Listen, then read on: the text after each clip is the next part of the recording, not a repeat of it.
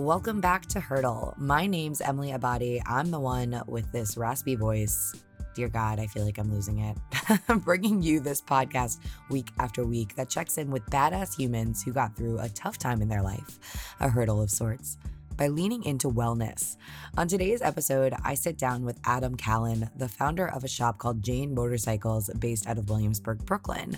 Now, Jane's more than just a shop to buy custom motorcycles. It's also a cafe toting really delicious coffee and also really, really cool apparel. Quick thanks to the sponsor of today's episode, Altra. Have your knees ever totally killed you after a few miles? And isn't that the worst? Well, then maybe Altra sneakers are the solution that you've been looking for. Seriously, I mean it.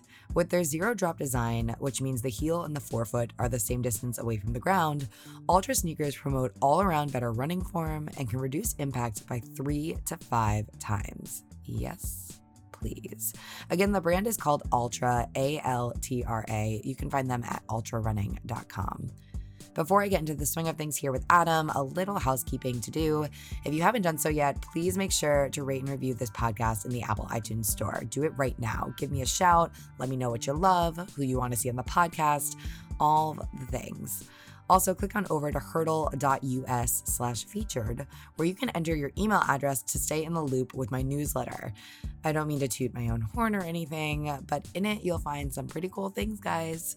Answers to listener emails, inspirational tidbits from my guests, some things that I'm really digging right now, that sort of stuff. Last but not least, in today's episode, Adam talks about his battle overcoming drug addiction, which means that some of the material to come is sensitive in nature. If you or someone you know is struggling with drug use, know that you are not alone. There are so many resources out there for you, especially online. Take a look at recovery.org or drugabuse.com for some more info. And with that, well, let's get to hurdling.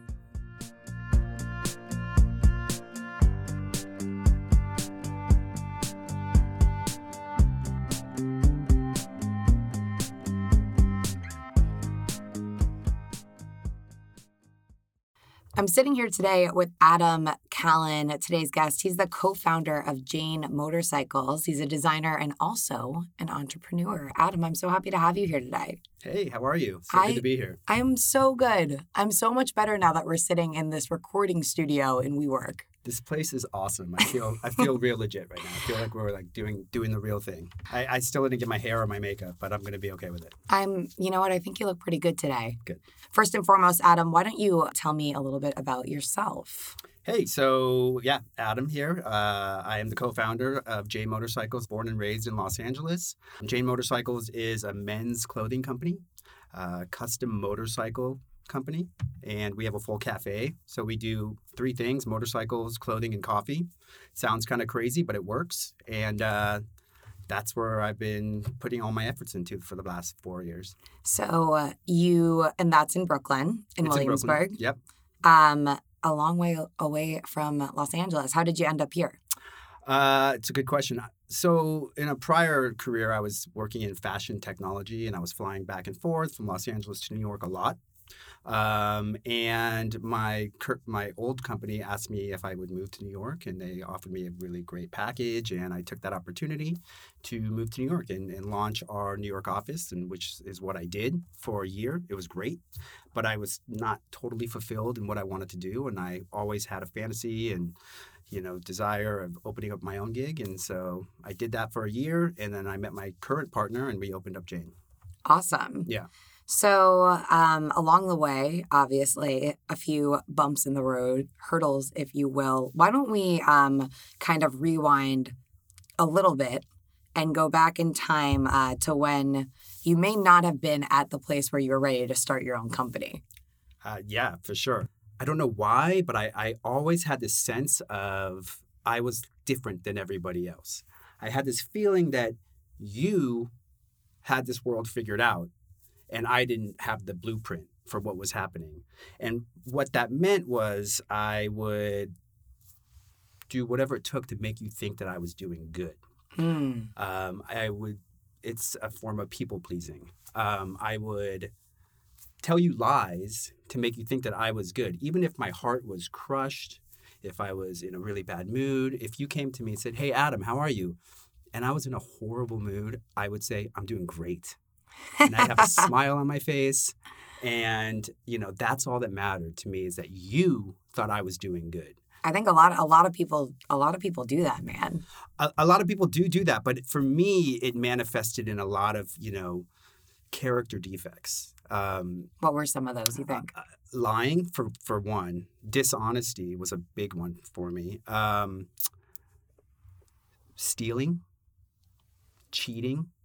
I became a liar, a thief, a cheat, all at the expense of making you think that I was doing well. I also had a speech impediment. I used to not be able to pronounce my R's correctly. Okay. They would sound like W's. So it'd be like, oh, that wabbit, we're going hunting wabbits. I sounded like Elmer Fudd. It's funny, but like as a kid, it made me feel different than everybody else. And I always had that feeling that I was different from you, no matter what. And so I always had this thing in me that like I didn't get it, and everybody else got this kind of like table of contents for life. A big thing that happened to me was my parents got divorced when I was 8 years old. Mm-hmm. My mom, my sister, and myself, we went from living in a comfortable, middle class neighborhood to a somewhat of a dangerous, lower class environment. And this is in California? This was in California, in Los Angeles. Uh-huh. And the thing is, so we moved from like, the house to the really bad kind of apartment in like kind of almost like a ghetto. And the problem was I kept all of my rich friends. So I had all my rich friends, and I was the poor kid keeping up with all the rich friends. And so that meant I had to, my people-pleasing skills had to be turned on overdrive. I had to make sure that they knew that I had all the things. Like they had the trips, the clothes, the toys, the family, like the all the things. And I couldn't bear for them to know that I didn't have that. So I would, like I said, I would go to my friend's house. I would like steal their clothes. I'd say, let me just borrow this t-shirt. And then I would like never, with all intention of never returning it. And that was just a thing that I did. Like I lost all integrity at a certain point. Fast forward to, I went to law school. I did great in college. I really didn't know what I wanted to do. And what I thought society told me to do would be, go to law school. It's a great education. You'll love it. It can't hurt. So I did that, once again, following like the people-pleasing kind of thing. And law school was a completely different environment for me. College was fun and easy, and I totally was able to kind of handle it with a breeze. Law school was competitive, vicious, hard. They made you stand in a group of like 100 people and give them your opinions, and it was hard for me. I think it's hard for everyone. As it should be. I'm not trying to say that it's not. It should be, but it was something I had never experienced or even thought that was going to be like that. Of course. And you find your tribe in law school, and I found a couple guys that were studying one night, and they're like, "Hey, try this stuff." And so it was crystal meth. I did it. And this white light kind of turned on in my head, and I was like, "Oh my God, this is my medicine. This is the thing that's going to make life fantastic for me." It made me focus, something that I had a hard time doing for my whole life. Mm-hmm. It made me funny. It made me creative. It made me smart. It made you guys laugh at me. It did all of the things that I always wanted to do naturally, but I needed that as kind of a crutch. So I told myself, I'm like, there will never be a day where I'm not going to have this on me. And it worked. It worked for a long time. Were you paranoid? No, carrying that around with you? Later down the line, yes, for sure. Law school was a mess. Like I was never destined to be a lawyer. Mm-hmm. I graduated law school by the skin of my teeth. And I had multiple careers. I was working in the entertainment industry. I was working for a talent agency. And then I decided to... Did you take the bar? I took the bar, and I was not sober at all for the bar, and I did not pass the bar. That was a low point for me as well. I can imagine. I mean, I've had so many friends. 3 of my closest, dearest friends are all lawyers and that time period of studying for it, nevertheless, the actual taking of the Yeah, exam. yeah. And it wasn't in my heart. I didn't feel it in my bones that I really wanted to be a lawyer. So I'm not making excuses. I was not, it wasn't meant to be. I decided to follow my creative passions, something that kind of was spurred in me from a kid being poor and not having any money and making my own clothes and getting creative. And I started my own clothing company. And it was fantastic. Who were these clothes for? It was for men and women. It was a clothing company called Material Junkie. It was back how many years ago? God, it has to be like 15 years ago. Where it was like during when everybody was wearing truckers and it was like a very kind of streetwear type thing and a lot of DJs and had every celebrity in LA wearing it. It was super fun. I had great success with it. And the problem with that was that's when I got really heavy into my drug addiction. So I was writing orders all over the world. I was, working with Japan and London and New York and all the places that I wanted to be in. And my drug addiction was taking up. I associated the two as if you do drugs, you're going to be successful. And how old are you at this point? I am in my late 20s. Got it. Yeah, I'm in my late 20s. I thought I had, the world by its tail. The problem is the drugs stopped working, but my addiction did not stop working. So what that looks like is I really stopped caring so much about my business. I really stopped caring so much about paying my bills. I stopped caring about my friendships, my relationships, and all I want to do is get high. And it gets dark. I got kicked out of my house because I didn't pay my bills. I ended up moving in with my dad, who rightfully so eventually kicked me out as well. And I ended up living in my car. I was homeless. And I thought I was still killing the game. I thought I was like, oh, I'm this artist. I'm going to be great. I'm going to have this, I'm going to overcome this whole story. The fact of the matter is I was just a scared little boy with no kind of skills for life at that point. That's where we have the hurdle. That's the hurdle. That's the hurdle. Okay. So how does one, first of all, you obviously are getting to the point where you're aware that this is problematic. Where is the turning point that you understand you need to do something about it? I saw the writing on the wall. I saw that I had a problem. I saw that this was not going in a direction that I wanted it to go. The fact of the matter is I was living in my car and my car got repossessed. So my house which was in foreclosure, so to speak. And I finally told my parents that I needed help. And they had been trying to get me help for a while. They saw, what I was doing with my life, and I had been dodging them and making excuses. And they finally jumped on the opportunity to help me because I asked for help, and I put me in a rehab. Where was the rehab? The rehab was in a place in Culver City, California. It was not one of those rehabs you think there was fancy rehabs with room service. I mean, this was a bare bones, smash your ego type of rehab. Really humbling experience. And it was the greatest thing that ever could have happened to me. I needed that humbling. The funny thing is when you go to rehab, they take you to these AA meetings. And they take in LA where this was, they take you to these big AA meetings with thousands of people. Wow. And I actually ran into people that I knew growing up that I did not know were sober, that had amazing successful careers, that had the lights on in their eyes, and I respected, and I didn't know that they were sober. And I was like, wow, these people are sober? Maybe I can give this a chance. And the thing that I couldn't tell you what I heard or what they said at my initial meetings. I was so out of my mind. But I do remember laughter, like real belly kind of aching laughter. And I laughed. And I hadn't laughed in 10 years. So that was like the moment where I was like, okay, I can do this. I'm going to do this. It's not pretty. I'm in my at this point, I'm in my early 30s, and it's not a pretty situation. So I did what they told me to do. I got a sponsor. I, worked the steps. And you said that this in our talks previously is kind of about the time that when you were starting to invest in yourself and you started maybe even to work out a little bit and think about being a little bit more mindful. Absolutely. But I had let my, self slip and, I was eating horribly. I was eating fast food every day. I was drinking Slurpees every day. I was totally out of it.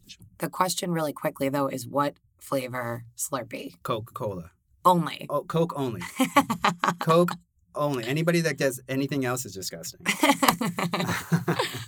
I realized that I really needed to kind of make a change. I was smoking a lot. I was smoking a pack of cigarettes a day. I was eating horribly. I probably gained, I was like probably 40, 50 pounds heavier than I am today. And I realized that, I had to get back into the gym. I had to start running. I had to start doing all the things that I loved. But the main thing for me was surfing. I grew up in LA. Surfing was what was kind of is and was and still is my spiritual practice. There's something about surfing for me that everything in the world is right when I'm out there, and you're working out and you're kind of paddling, and it's a good athletic experience, but it helps me focus. It helps me kind of hone myself, not only in the water but outside of water. With my relationships, with my business, with my fiance, all is well in the world if I can get a good surf in. And did you feel that way from the get-go with surfing, or was that kind of a relationship that you built? From the get-go, surfing is one of those sports that the learning curve is not easy. It's not like skateboarding or snowboarding where you kind of can figure it out in a day or two. So it's a struggle at first, and it took me a while. Once I hadn't surfed in a while, and once I got back into it, I was frustrated a little bit. But I've never had a day of surfing at the end and told myself, wow, I wish I really didn't do that. And I think that's interesting that surfing has kind of been your go-to, because if you think about it, the waves and getting knocked down so many times up until this point where you really dove into surfing, you were constantly getting knocked down. I was totally getting knocked down. That's a great way to look at it. And there's no route. There's no kind of course. It's Mother Nature. You versus Mother Nature. So you have to read the environment, and every wave is different. And it's a great analogy for life.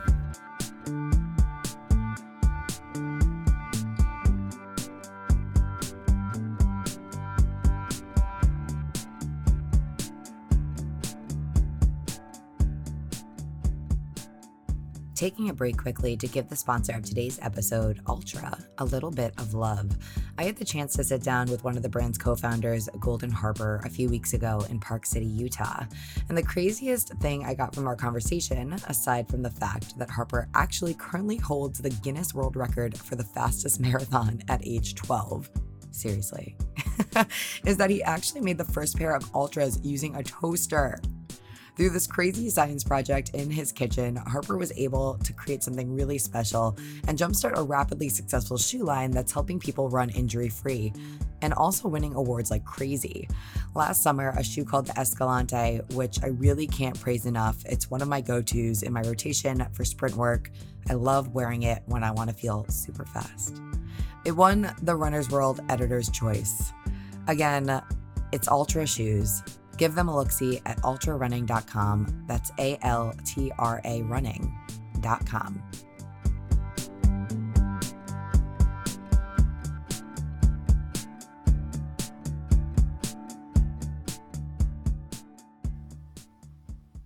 Okay, so we're back here and we're sitting with Adam Callan. Adam's talking to me about how through surfing, he was able to find himself a little bit after battling addiction and coming out of rehab.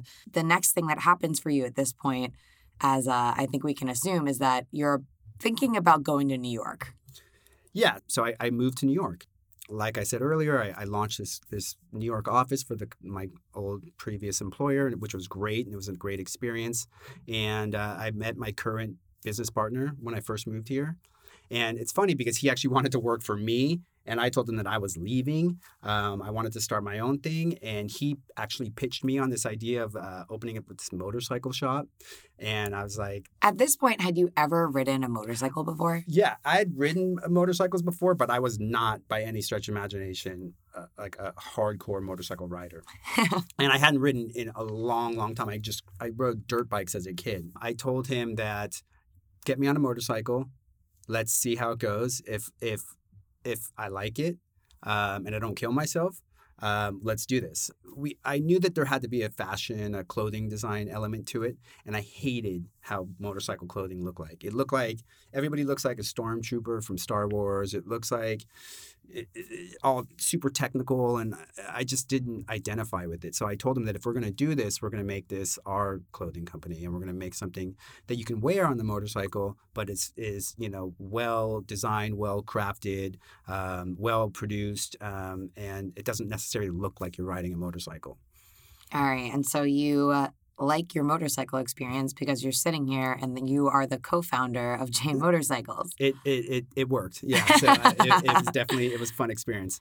In fact, I started like riding right around this part of the neighborhood. My partner lived in Chelsea at the time, and within 20 minutes we were riding up and down the West Side Highway through the FDR, and I took to it right away, and I was like, okay, this is it. We're going to do this. So you did it. Yeah. And so now Jane is looking into its second location.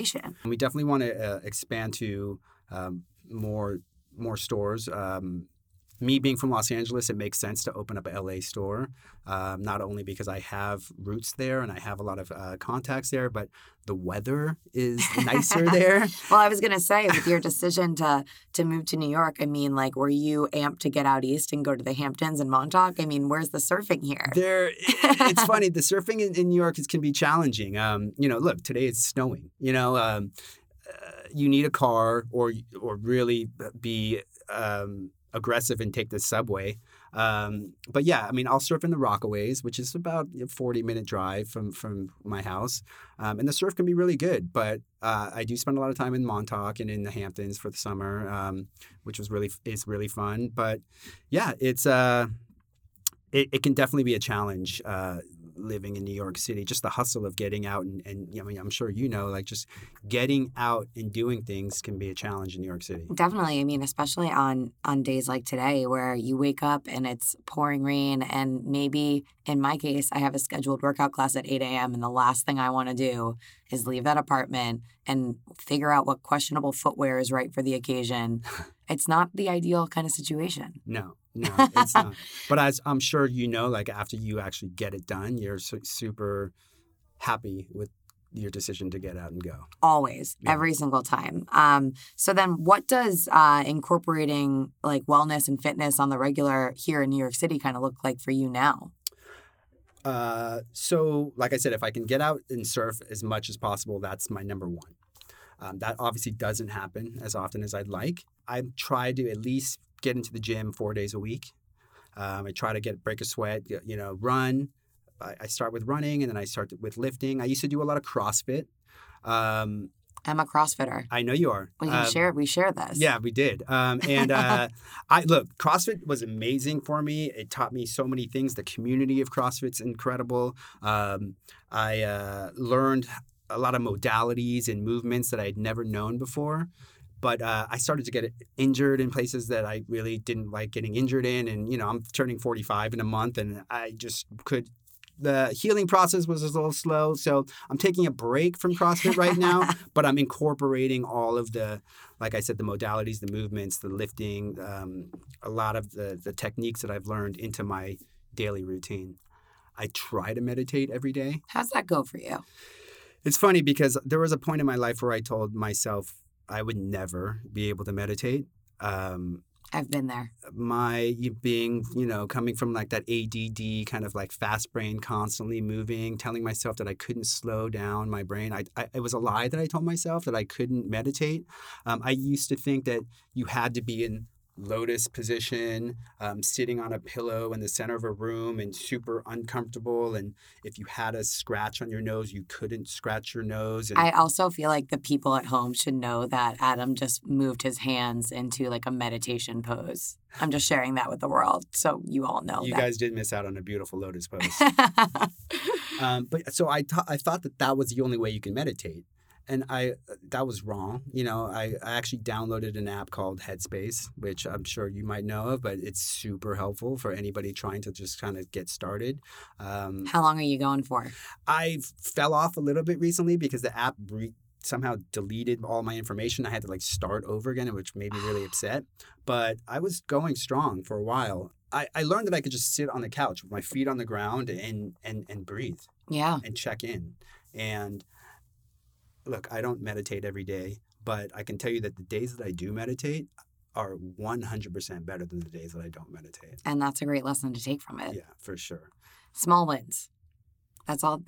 It just needs to start with some small wins. Exactly. So reflecting a little bit on your experience now as a small business owner, a successful small business owner, what do you kind of take from your experience after rehab and you really kind of hone in on the lessons you learned then now? What do you reflect on the most, do you think? What's prevented me from having so many experiences in my life, in my prior life, was being afraid to take a swing at things. The beginning stages of being a beginner always scared me. Now, I embrace being a beginner. I embrace the newness of not knowing what is the next step. It's kind of a beautiful thing, not knowing what to do when you're starting something new. It can be scary, and you're going to fail, and you have to be somewhat nimble, and you have to make moves and evolve and edit and pivot and all of the things that have to happen for you to continue to move forward. But if you think you know it all, and that, in my opinion, is probably the worst thing that you can possibly do. So be open to being a beginner. There's something really beautiful in that. And I mean, I think something else that's important when it comes to beginning is also this concept of procrastination. A lot of people procrastinate beginning because it's so scary. I used to be such a procrastinator. I used to not make my bed, and I would sit on my couch and think for 20 minutes about not making my bed. And while I could have just gotten up 1 minute, made my bed, and started my day off. And, somebody once told me when I got sober that like a messy bed is a messy head. And it's a stupid little saying, but like whenever I come home and I see that bed that's made, I know that I accomplished something.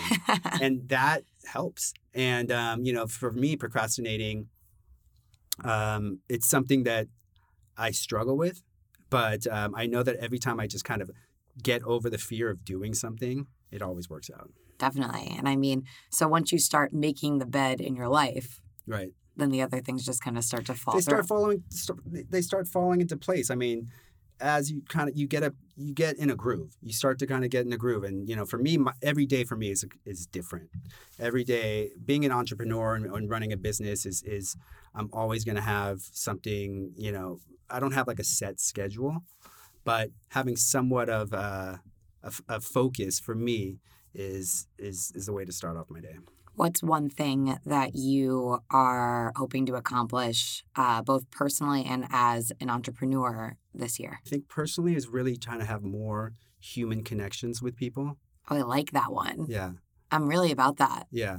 I really want to like have more opportunities to have those deep human interactions with people, because I can tend to have a 5-minute conversation with somebody and think, oh, that's great, I'm ready to move on to the next.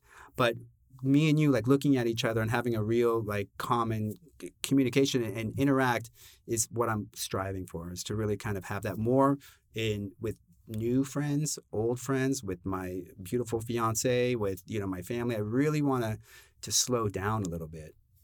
I think slowing down is just like the key terminology there, yeah, especially in the city. Yeah. We're running from point A to point B. We're doing 12 things at once, and it's too much. It is too much, and I've been described as somewhat spastic in the past and somewhat, high energy. And for me, I think that's definitely something, is to kind of slow it down. Slow it down. Slow it down. I mean, I can talk fast. I can move my hands fast. I can do all these things, but I feel that's definitely on the list of personal. As far as professional, I would, like we talked about earlier, definitely would like to move into hopefully securing a place in Los Angeles, definitely scaling our business, growing the company, which we're doing every day, hiring new people, which we're doing this week and every day, but growing the line and really becoming more of the international clothing company that we're starting right now. For someone that feels stuck like you did at that point where you felt like you needed to be a people pleaser, What would you say to that kind of person right now? I would say be as authentic as of a person as you can be. Stop worrying about what people think. Look, I still struggle with the fact of like trying to people please people. People please people. Be a people weird. pleaser. Yeah. I'm still struggling with being a people pleaser. Yes. Wow, say Thank you. that 10 Yeah, times fast. Exactly. But I would say definitely be your authentic self. And what that means is stop listening to what other people tell you that you should be doing. And I'm not saying to like be a rebel and don't and go against authority and be an anarchist, but really like listen to your heart. And I wish I could have taken that advice from me a long time ago. And for me, it's someone who, I needed to lose everything to kind of really get that lesson. And I hope that that doesn't have to happen to anybody else. But like some people, that's the only way they learn is to really like lose it all to kind of like dig themselves out of kind of like a phoenix rising from the ashes. But I hope that that doesn't happen. I would also say another lesson that I've learned is be of service to other people as much as possible, is to really help somebody else out. So what does that look like for you? For me, it manifests in a lot of ways, but it's like whether just being a good listener, helping anybody out if they need a ride or if they need to be picked up at the airport or just something that can help their day be a little bit better. Something that I'm really happy with that I've done recently, or not recently, that what we created was an AA meeting at Jane Motorcycles. It's a men's meeting every Wednesday night at 4:30. At 7:30. We have up to like 50 men come every night, and it's all entrepreneurs, successful guys. It's men only. And so it's everybody from like successful entrepreneurs, business owners, restaurateurs, designers, to somebody with one day just trying to save their life. And that to me has probably been one of the most rewarding things that I've ever done, is to see somebody come in with one day, see the kind of group of men that we've kind of put together, take them under our wing and have them and see the light turn back on in their eyes, to see them kind of rebuild their lives, to see them get things back with their family, their relationships. It's an amazing ripple effect that like it's one of my proudest things we've ever accomplished. That's outstanding. Yeah. The last thing I kind of want to touch upon, and you were talking about it a few minutes back, is just this idea of self-doubt. I think that it's really easy when things are uncertain to just doubt yourself. How today do you get past what that looks like? Wow. I mean, it can be scary, like self-doubt can be super scary. And one lesson that I've learned is to do the contrary action. Like when you think you're doing something that doesn't make sense, do the opposite. And I know that sounds that might not make sense, but if I'm in self-doubt, that obviously there's something there that is like within internally that I have to kind of move forward. So I will do the opposite. If I'm scared to do a podcast, I'm going to do a podcast. Look at you go. Yeah, and look at you go. I mean, this is an incredible experience that you've decided to do. Like I don't know if there was like maybe some hurdles with you. I mean, I know there are, but like for you to kind of start this, there might have been some self-doubt. Everybody told us initially that motorcycles and clothing and coffee, you're stupid. What are you doing? Pick one and stick to it.